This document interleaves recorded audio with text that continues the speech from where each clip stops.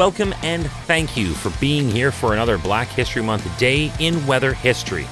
We are looking today back to the year 1945 and the Tuskegee Weather Airmen in World War II. Hi, I'm Chris May, writer, producer, and host of This Day in Weather History. Many people are familiar with the Tuskegee Airmen of World War II. We've read about them in history. But did you know about that Tuskegee Weather Detachment? It played a role in producing the first black meteorologists. And it's all part of this Black History Month moment in weather history. The Tuskegee Airmen were the first black military pilots in what was called the U.S. Army Air Corps, the AAC, which would later merge into what we know today as the globally celebrated U.S. Air Force. This group were incredibly talented, and their accomplishments earned them more than 150 distinguished flying crosses awarded to anyone who goes on to distinguish themselves by any single acts of heroism or extraordinary achievement while participating in flight. So for 150 of these among this group is truly remarkable, and I think sets the scene, tells the whole story.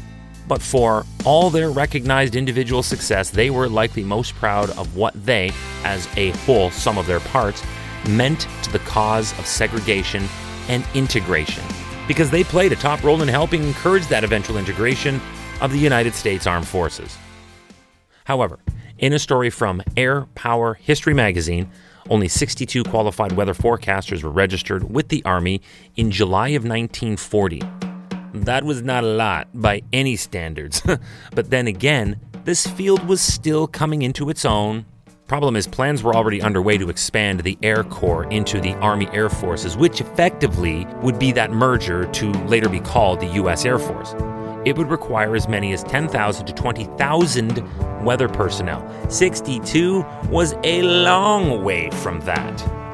Among the notable Tuskegee weathermen included the following: Wallace Reid, who started in 1941 and was selected as the first black cadet.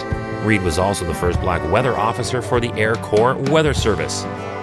Charles Anderson. He's understood in history to have been the first black American to earn a doctorate in meteorology at the prestigious MIT.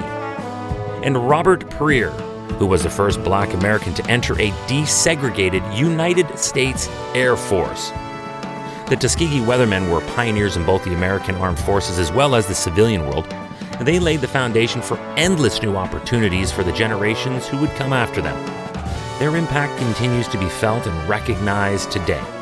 As a matter of fact, in this current day and age, and I quote, "Federal law mandates that jobs and military service opportunities remain available to all Americans, regardless of gender, race, or creed." It is often to take these freedoms for granted. However, this has not always been the case. Welcome to year 2 of this podcast. Right now, you're listening to the full version of today's story on your favorite podcast provider. But there's also the daily podcast video short. They're shot right here in my podcast recording studio, so you get that perspective. But oftentimes, they will include visuals from that day's event, from when it happened, in weather history. So after listening to the full story, go check out the podcast video short on television or online anytime at theweathernetwork.com/weather history. Before the American involvement in World War II, segregation in America prevented black Americans from serving within the military, especially in what was then known as the Army Air Corps. The Army Air Corps included crew that were responsible for meteorological observations and forecasting, and the data that the meteorological crew gathered was transmitted to the pilots. In 1939, the civilian pilot training program was developed in order to gather more interest in aviation throughout America. And then on March 22nd of 1941, the 99th Pursuit Squadron was activated at Chanute Field, Illinois, and was made up of black Army troops as well as other enlistees, including 5 black weather observers. And with that, on March 21st of 1942, the Tuskegee Weather Detachment was formed. And even those small-minded, self-conscious cowards within the AAF continued to push to, quote, segregate, training, and restrict black Americans to positions purely meant for supporting flying units rather than positions that required skill, end quote, our highly skilled weather officers that had completed their necessary upper-level mathematical coursework were absolutely needed, and a number of black Americans successfully met those achievements. Hey, do you like the podcast? We'd love to hear from you. If you have an idea, go right now to wherever you're listening to me and rate us if you would, please. It's on a 5-star system, and we would love as many stars as you can afford.